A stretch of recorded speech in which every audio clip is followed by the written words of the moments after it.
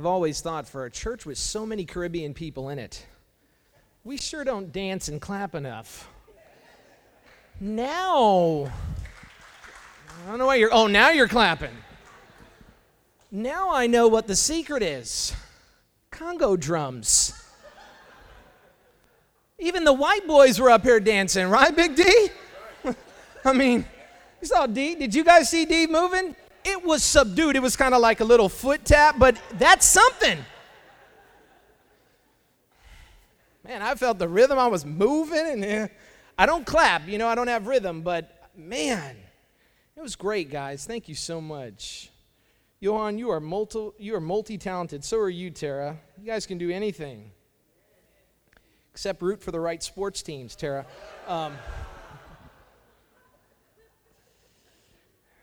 For those of you who don't know, Tara is an atheist. I mean, Gator.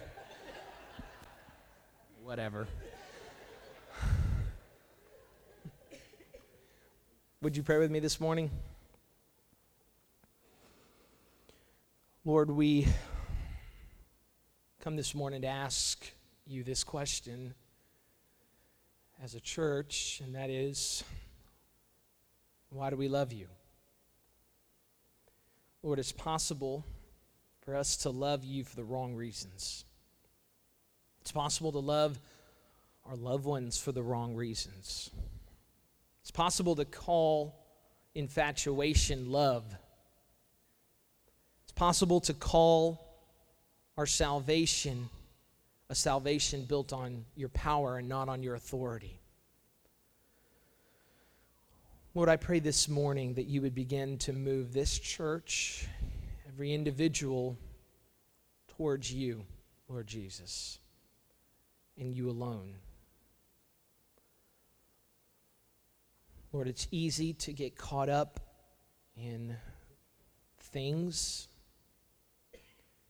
and to be impressed by your power and to be impressed with your ability to heal and to grant gifts, and to miss that you, Lord Jesus, are our portion. Lord, if the streets weren't gold in heaven, would we still be satisfied in you alone?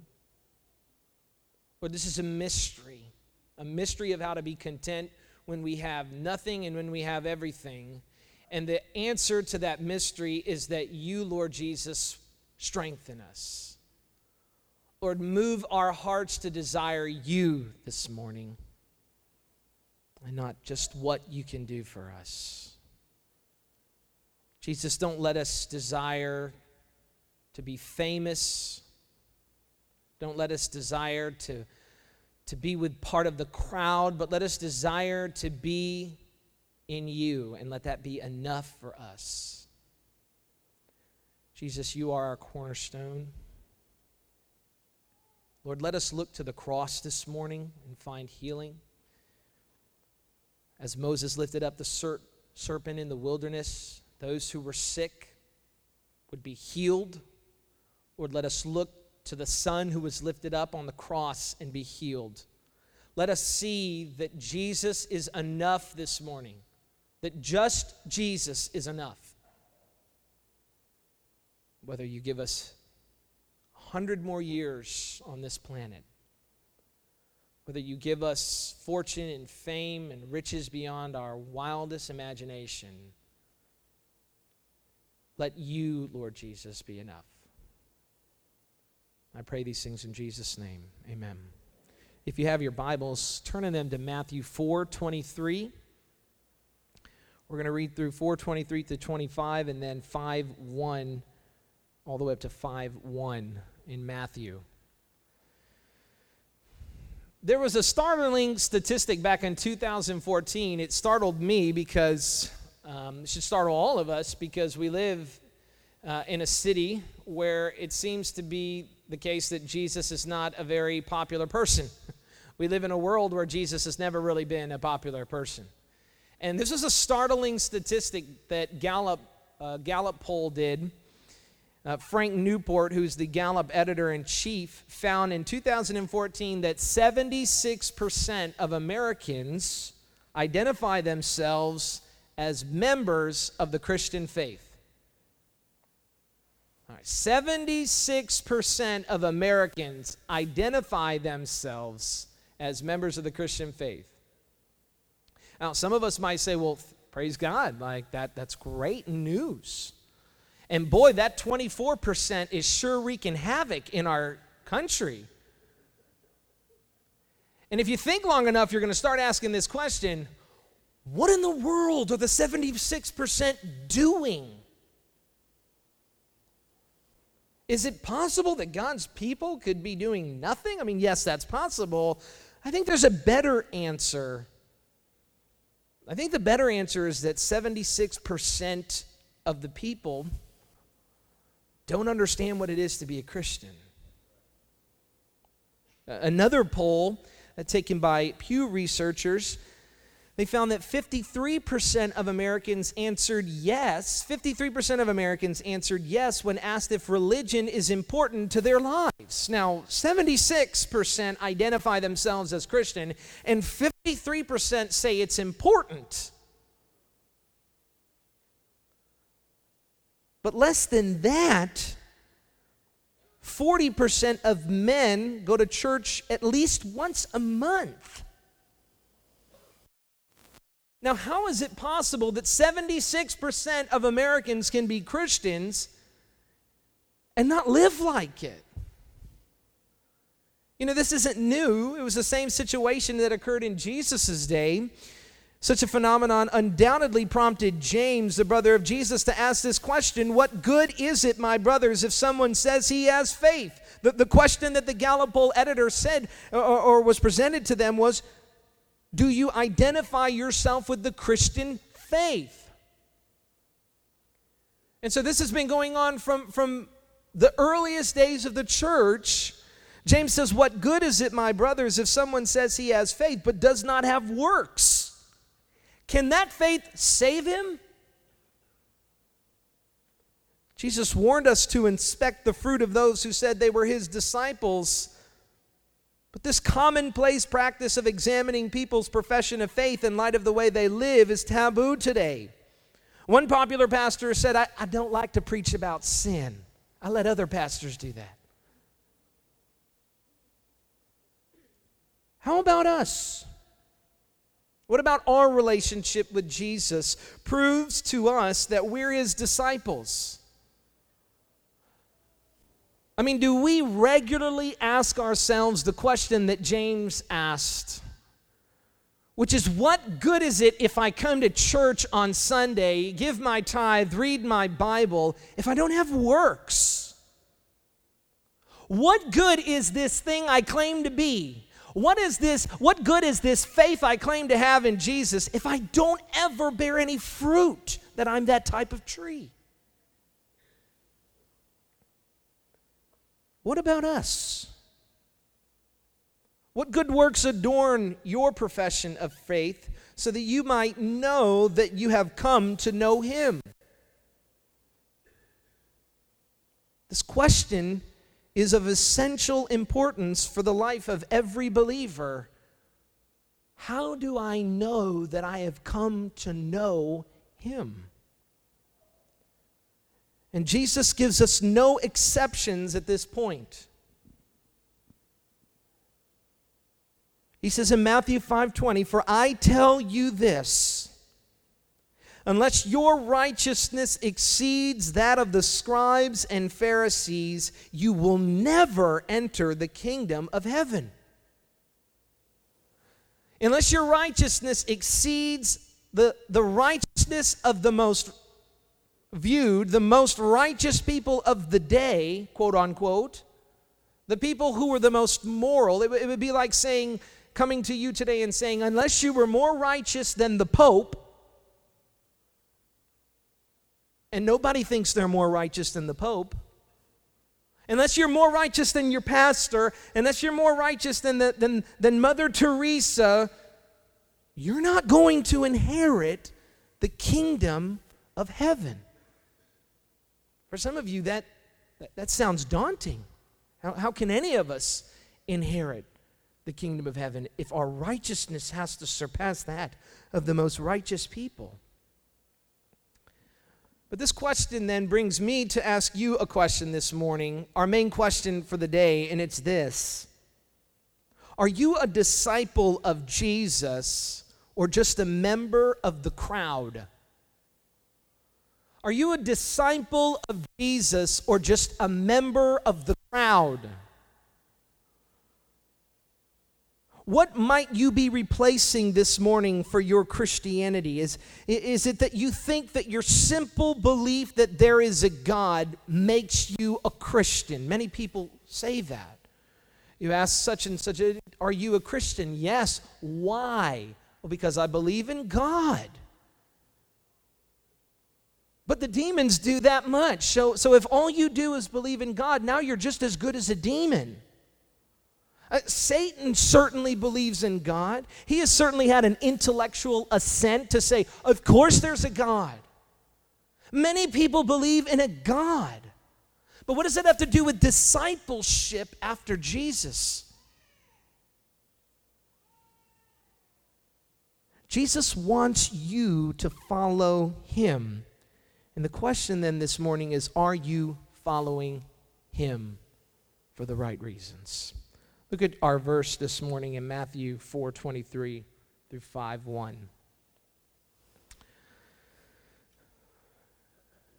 This passage comes right before Jesus preaches the Sermon on the Mount.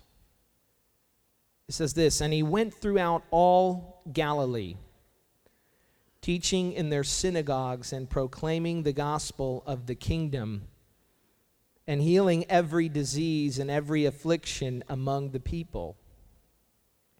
So his fame spread throughout all Syria, and they brought him all the sick, those afflicted with various diseases and pains, those oppressed by demons, epileptics and paralytics, and he healed them. And great crowds followed him from Galilee and the Decapolis, and from Jerusalem and Judea, and from beyond the Jordan. This is a huge range. This is miles, and if you add up all the miles in every direction, it's hundreds of miles that people came to see Jesus. We don't even like to drive 60 miles to West Palm Beach. Imagine walking or imagine going by camel. And people were coming from everywhere to be a part of the crowd. And it says that seeing the crowds, Jesus went up on the mountain, and when he sat down, his disciples came to him. The first point I want to make this morning is that we have to know Jesus in the right way. We have to know Jesus in the right way. If any pastor were ever coming down to Miami and asked me, what advice would you give me for the audiences that I'm going to be preaching to and about how to do evangelism, the one thing I would tell that person is you have got to stress that there is a right way to know Jesus and a wrong way to know Jesus. This much is taught in Scripture, and I'm going to show you that today. But we have to know Jesus in the right way. There are so many things that we're told today about Jesus, but only Jesus gets to define who Jesus is. And think about the world we live in, where we know everything about everyone because we have social media, and someone wrote a 140-character long tweet about someone, and we have made up our mind, now we know them. Think about how many people said that they were hurt by a Christian and now have rejected everything about Jesus just because they were hurt by one Christian. Think about how many different examples around this very neighborhood of churches that have the name of Jesus on it that may not be preaching Jesus truly. We slap a Jesus fish called the ichthus on something, and we go out and buy it, and it may be complete heresy. It may be complete falsehood. We have to make sure that we know Jesus the right way. It's that important. It is so important that the Lord Jesus gave to the church apostles, And those apostles gave elders to the church, and the job of these shepherd elders was to protect the sheep from wolves who would come in and devour them. They would use all of the right vocabulary, and they would not use the right dictionary. They'd say words like Jesus and salvation and blessed and use all of the Christian vocab. And then if you press them on it to define the terms, they can't define them. Or when they do define them, they're not the way Jesus defines himself. So the first point I want to make this morning is that we have to know Jesus in the right way. There are three things that come up. It says that Jesus went around teaching in their synagogues, proclaiming the gospel of the kingdom and healing every disease and every affliction. Jesus teaches, he proclaims, and he heals. Perhaps there's no better place to start this message this morning than with a brief description of the Lord's ministry. Many of us love the Christmas season and we swoon over the baby Jesus. And we love to go to the Fort Lauderdale Christmas pageant, and we love to see the little girl or the little boy, just depending on who's the cutest in the church at the time. And they walk out to the stage, and it gets somber, and they darken all the lights, and just one spotlight comes on the child, and he sings, "Happy birthday, Jesus." And and everybody, And we love Jesus as a baby. He's so meek and mild. He's a swaddling baby. What's sweeter than a baby? Says the person who's had 2 babies recently. But what's sweeter than a baby? They're so sweet. How else could you put up with all of the, stuff that comes out of them if they weren't sweet? And we love the baby. But do you know that only two of the 4 Gospels spend any time on a baby? And that's only to prove that the man they were going to preach about fulfilled prophecies in the Old Testament. And then even those passages are small. The bulk of Jesus' Gospels are about the man's ministry. And we celebrate 2 seasons in this country, in the West. We celebrate the season of his birth and the season of his death. And we don't want to take any time to ever sit there and ask, what did the man teach? Why? Because his teachings were hard.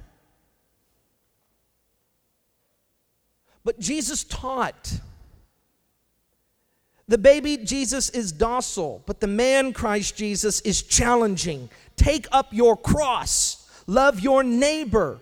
Pray for those who persecute you. Forgive those who sin against you. And there are many, many more commands that the man makes that we wish he would have otherwise remained in a manger. Just stay in the manger. But the man commands that we give our allegiance to him. But Jesus is not only our Lord. He is 3 things: a teacher, a proclaimer, and a healer. First, Jesus is a teacher. The Messiah could have been anything. He could have been a political leader, and certainly the Jews of the day expected him to be. They expected a conqueror to come. He could have been a politician.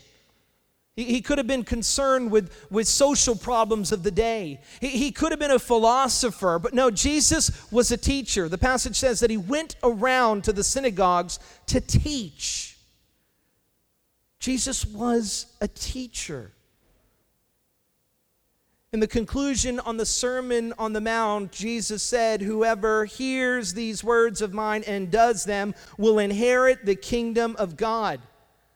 Make no mistake, as a teacher of 8 years, and every teacher that's here this morning, the most frustrating thing for any teacher is this: that you can teach and teach and teach until you are red in the face, and when the children don't do, there is nothing more disappointing than that. Teach and teach and teach. And I can tell you there is nothing more rewarding than when they do. Jesus ends the greatest sermon by saying, "He who hears my words and does them shall inherit the kingdom of heaven. Jesus is a teacher, and he's looking for his students to not just hear him. He will know that you hear him by how you do what he asked you to do. But Jesus is also a proclaimer, and that's different than a teacher. The proclaimer is quite different, as a matter of fact. The proclaimer warns. The proclaimer testifies. He does not defend his claims. He does not argue about his claims. He simply states them, and that's it. When a proclaimer comes, we don't have time to stop and debate. The proclaimer is in a more urgent situation than a teacher. A teacher gives you time, but a proclaimer says, do it now. When Paul Revere rode out and he proclaimed the British were coming, would it have been a good idea to come out and say, now, wait a second here, Paul Revere. Tell me about this. How do you know that the British are coming? How do you really know this now? Is it even feasible that the British could get here by the time you say they're going to get here? He doesn't care whether or not it bothers you about the message you're hearing.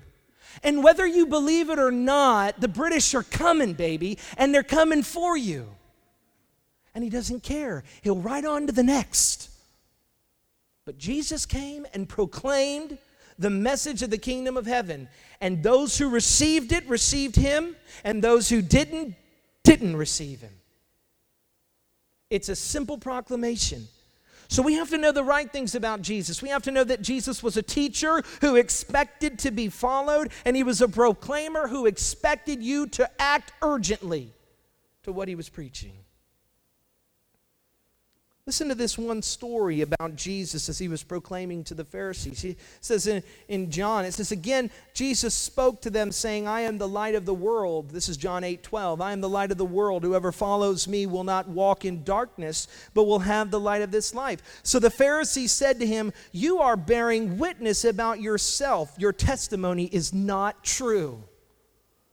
Jesus is in no mood to debate. This is urgent.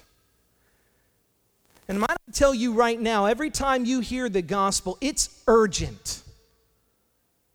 And think about how blessed you are if you get to come in and hear the gospel every week and get to walk out of here and come back the next week alive, having rejected the gospel, and we preach it again.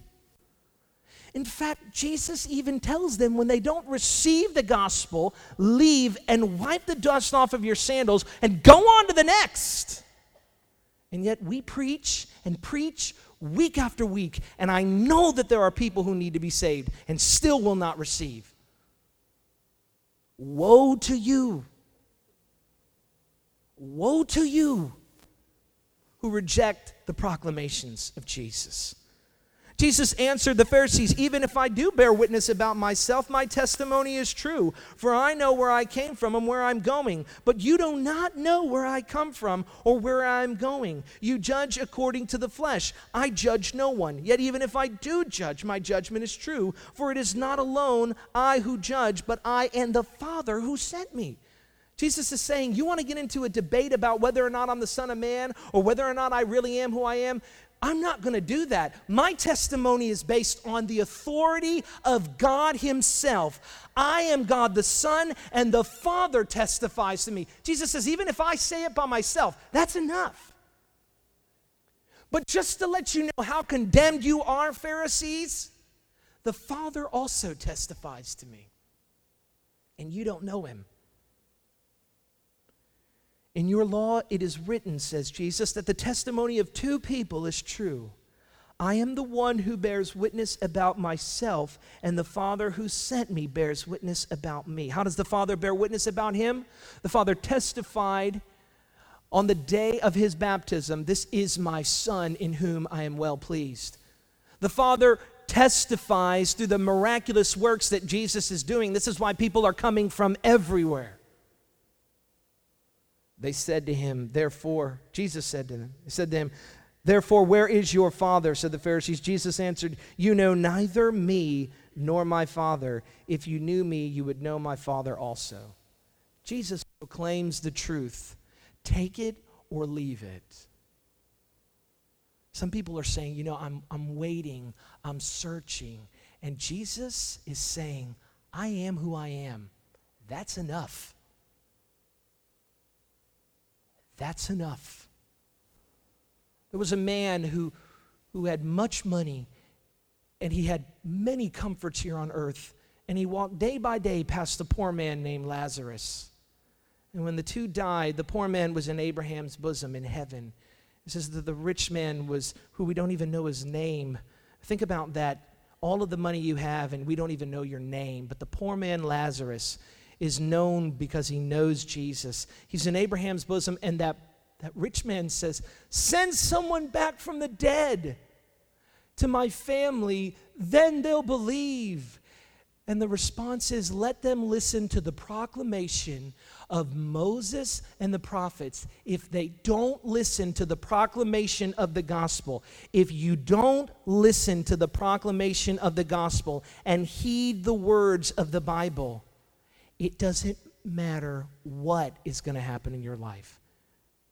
It doesn't matter if someone from the dead comes back.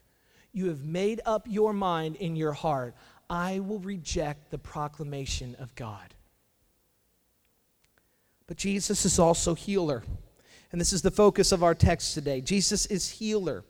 It says that Jesus healed every disease and every affliction among the people. We don't know what that means. We just know it was every one. Think about the fact that they're writing 2,000 years ago and they do not have Gray's Anatomy.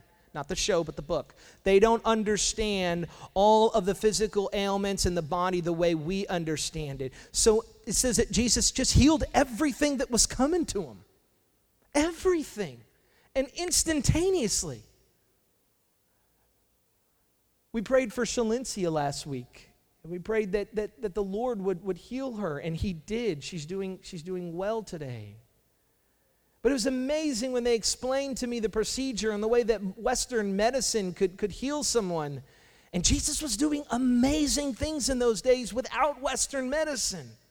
I mean, there are places around the world today that don't have Western medicine, and the simplest thing that you and I take for granted, that we can walk down the aisle at a CVS and get a NyQuil on that will be cured in 2 weeks, will kill people around the world. That's today. But then Jesus healed everyone. There's no limit to what people saw Jesus heal. And his power is undeniable. This is why the great crowds from all over Palestine, Galilee and the Decapolis, and from Jerusalem and from Judea and from beyond the Jordan, hundreds of miles from every direction of people coming out to see Jesus. He is so famous for his healings. My second point this morning is not only first that we need to know truly who Jesus is and know Jesus for the right reasons, but we need to love Jesus for the right reasons. When I read through this text this week, the word fame jumped off the pages at me. The word fame. I thought to myself how fame, a word like fame, seems to be so beyond Jesus' integrity. It says in our passage today, and his fame spread. He was famous. And that the people were coming with every sort of disease. They didn't come to hear, they came to be healed. They came for the power. Jesus didn't want fame, though. Paul made a statement in Galatians. If I wanted to be famous, he said, I wouldn't be a follower of Jesus. If I wanted to be famous, the last thing I would do is follow Jesus. If I wanted to be famous, I'd follow the ways of men. Think about today. The one thing that'll put your career on the hot seat is mention that you are in any way a Christian. That didn't make you famous. You know how to get famous in this world? Come out of the closet. Share with the world that you are going to embrace a transgender lifestyle or that you're homosexual, and you are going to skyrocket to the top. But say to the world that you're a follower of Jesus and nobody wants to touch you. And people were coming to Jesus because he was famous. This man is famous. Look what he can do. I thought about athletes this week and their entourages. You see all these people who follow athletes and their entourage? And all of them have the same question in the back of their mind. They all have the same paranoia. Do they really love me, or do they love what I can do for them? LeBron James, I mean, are you kidding me? It's hard to find one good friend in this world, and LeBron James got 30, 40 people following him wherever he goes. Sycophants. Ready to do anything he asks of them. Why? Because they truly love the man? And I'm sure he's a nice enough guy. But come on. They love him for his fame, and they love him for what he can do for him. He's like a genie to them. And sometimes Jesus becomes a genie to us. We think that this equals this. Oh, I prayed it. 2 more wishes. I wish for more wishes.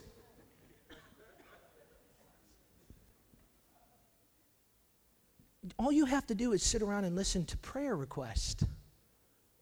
How often do we say, I just want to pray today that souls get saved? That's something I desire. And I'm guilty of it. I'm not picking on you. I'm guilty of it too. And certainly there is no condemnation for these people for wanting to be healed. Certainly we all want to be healed. But the question that I want to ask you this morning is, why are you coming to Jesus? Is it just to be healed? Turn in your Bibles to Luke 17:11. Luke 17:11. And we're going to read through 19. On the way to Jerusalem, he was passing along between Samaria and Galilee. And as he, that is Jesus, entered a village, he was met by 10 lepers who stood at a distance and lifted up their voices, saying, Jesus, Master, have mercy on us. It says they lifted up his voices. They were yelling, they were pleading. Jesus, Master. They're using all of the right vocabulary. Jesus, Master, have mercy on us. When he saw them, he said to them, Go and show yourselves to the priest. As they went, they were cleansed. Then one of them, when he saw that he was healed, turned back, praising God with a loud voice. And he fell on his face at Jesus' feet, giving him thanks. Now he was a Samaritan. And Jesus answered, Were not 10 cleansed? Was no one found to return and give praise to God except this foreigner? Now think about this. It could be us who are the ones who are we're part of the church. We've always been a part of the church. And here comes a foreigner. And sometimes the foreigners and the people who are lost, most of the time have a better understanding of the grace of God and what he's done for them, because they see how unworthy they were for salvation. And yet we who grew up in the church, we just run away happy that we've been cleansed, happy that we got the promotion, happy that we've been healed, and never stop to say, thank you, Jesus. You didn't have to do it. We knew you were able, but you didn't have to do it. You didn't have to give me the promotion. You didn't have to give me the healing. You didn't have to give me the job. You didn't have to get me off of drugs. You didn't have to do it, but thank you.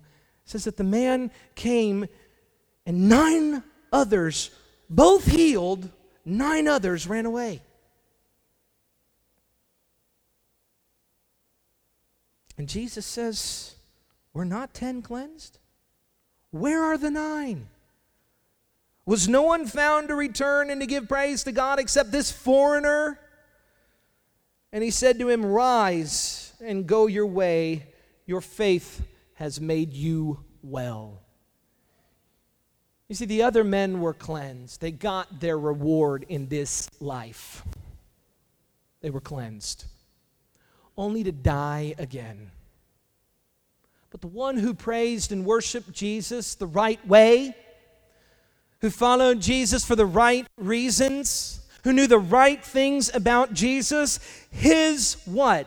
Faith made him well. You see, men can love Jesus for his power and despise him for his authority. It is a scary thought to think that we could be so close to Jesus, and so far away. We could even call him Master. We could even call him Jesus. We could know his name and sing the songs and be so far away. Because Monday through Saturday is the world's days. And we'll maybe give Jesus a Sunday. We might give him a Wednesday night. Probably not. Men can love Jesus for his power and despise him for his authority. We can know him, we can admire him, we can like him, we can want to be like him. Gandhi wanted to be like Jesus, but never accepted him as Savior. He thought the Sermon on the Mount was the greatest sermon ever preached, and he followed him and he admired Jesus, but he never accepted him as Savior. So what if you admire Jesus and you have not entrusted your life to him? So what? But this is the goal that I want for this church. I want us to desire to have Jesus as our Lord. And to say, it is good enough that I am simply under your authority. Your authority is your gift to me. You, Jesus, have the right to tell me how I should respond when I'm angry with my brother. Even though I don't want to do it, you, Jesus, have the authority to tell me how to respond when I'm angry at my brother. You, Jesus, have the authority, and it is good, and I thank you that you love me, that you would tell me that adultery begins in the heart.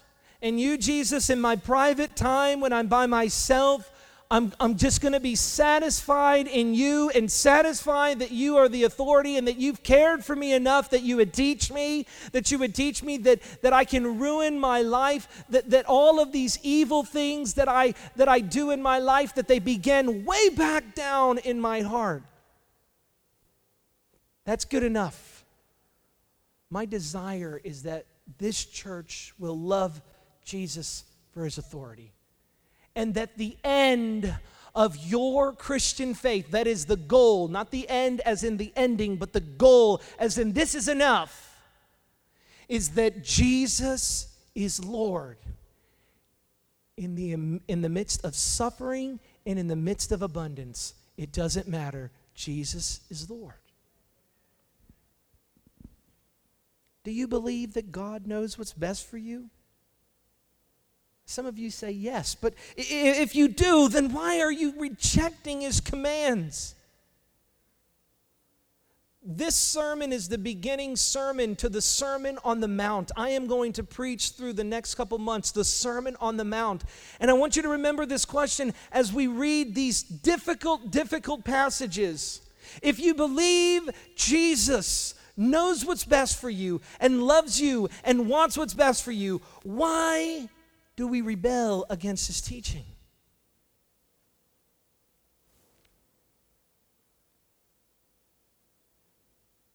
If 76% of Americans claim to be disciples of Jesus, why doesn't this country look different? It's because our sinful nature always tends to cry out, Lord, Lord, when we desire power for ourselves, the power to cast out demons and do mighty works in His name so that we might get the glory, and not to just cry out, Lord, you are enough. We want the power, but we don't want Jesus to have authority in our lives. Are you a part of the crowd, or are you a disciple? My question this morning is, what do you want from Jesus? What would disappoint you in this life? If you didn't get it in this life, would you be disappointed with Jesus? What is that? And ask yourself in your private time, if I didn't get this, or if this thing happened to me, it would utterly disappoint me to the point where I would reject God. What is that thing? And if you answer that truthfully, you might have found your idol. And I want to tell you that is a great exercise. Ask yourself, do I love something today more than Jesus? Because if you do, and you recognize that you have a problem, and you recognize that you're running after false gods, and you're running after fame, and you're running after success, and you're running after the American dream, and you realize that if all of that was taken away from you, you would still be okay because you have mastered, as Paul said, the mystery of being content, that you can do all things through Christ who strengthens you. If you can say that to the glory of God, Jesus is Lord. You say, this is uncomfortable. Good. Because this is the beginning of discipleship. What do you want from Jesus? What can Jesus do for you that would make you happy? Would it be healing or peace, a clear conscience, success, money, the American dream? Jesus says, no, I can give you the kingdom of heaven. Mercy. I can let you see God. Or to even be called sons of God. Or to receive the reward of the kingdom of heaven. Paul says of that reward, it is inexpressible and incomparable with all of the suffering in this world. Think about the worst suffering you will ever endure in this world. And Paul says, the two, between the riches of his glories, of the glories of Christ, between the two, what will happen then and what is happening now, I can't even compare them. They're incomparable. The glories of Christ are far more greater than any suffering you'll experience in this life. Jesus says, I can give them to you. Seek first the kingdom of God and His righteousness. And these things, the Beatitudes, the kingdom of heaven, mercy, sons of God, those things will be added unto you. You see, many come to Jesus now to receive temporary gifts, but few desire the eternal gifts of heaven, where moths and rust destroy and thieves steal. But Jesus encouraged us and proclaimed, store up for yourself treasures in heaven, where nothing and no one will ever destroy them. Nothing and no one will ever destroy what God has given you. That car that you're working so hard for is going to be obsolete in a year. It's going to break down. Thieves are going to steal it. Why live for the passing pleasures of this life when you can have the kingdom of heaven? You can have the greatest gift of all. Jesus is Lord. And no one can take it away. Not even in death can you lose Jesus. In fact, the Bible tells us that it's in death that Jesus is most present. To be absent from the body is to be present with the Lord. Heights nor depths, nothing can separate us from the love of God. And you can have that. So this is the challenge of these messages that we're going to be beginning, and in the coming weeks, we're going to learn how we can store up for ourselves treasures in heaven as we study the greatest sermon ever preached, the Sermon on the Mount. I want to leave you with the words of Jesus in Matthew 7:24 through 27. Turn there with me if you would. Matthew 7:24 through 27.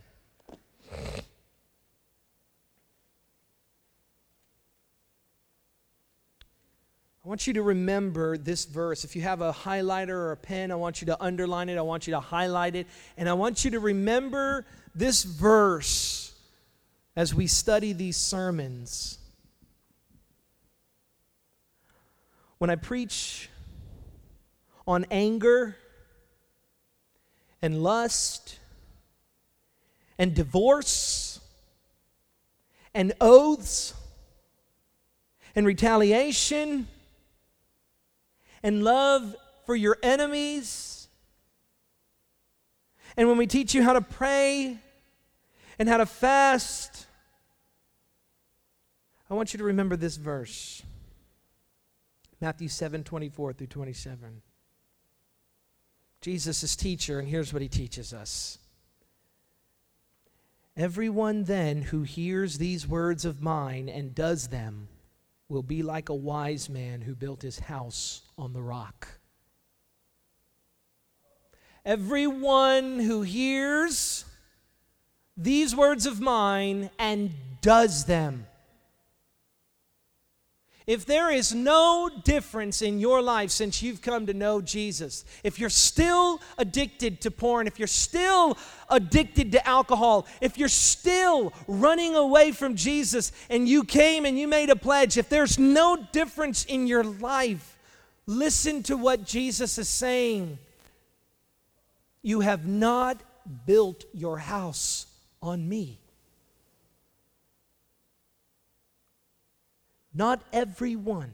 Everyone who hears these words of mine and does them will be like a wise man who built his house on the rock. And the rain fell, and the floods came, and the winds blew and beat on that house, but it did not fall because it had been founded on the rock. The wrath of God is coming. The question is, will you be built on the rock? But then he says this, and everyone who hears these words of mine and does not do them will be like a foolish man who built his house on the sand. When we read that anger and lust begin in the heart, and when we read that Jesus says it's better that you do this than that your whole body, that better that you pluck out your eye, cut off your hand, than that you thrown your whole body into hell. When we read these hard teachings, remember what Jesus says. The one who does not do them will be like a foolish man who built his house on the sand. And the rain fell, and the floods came, and the winds blew, and beat against that house, and it fell, and great was the fall of it. I want us as a church to ask this question. Are we members of the crowd or disciples of Jesus? Let's pray.